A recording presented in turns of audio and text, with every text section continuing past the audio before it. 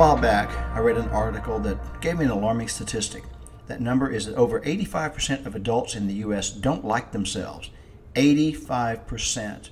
Without going into all the data to back this claim, I accept it to be accurate. This begs the question, who do you see when you look in the mirror? Do you see a flawed human being with ugliness inside and out? Or do you see God's creation? I encourage you to see yourself as the latter.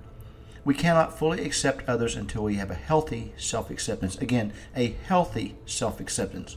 You know your personal character defects, and I know mine, and we are the only ones who can change them. Working on ourselves is the hardest thing we will ever do, but it's so worthwhile, and it's something to consider.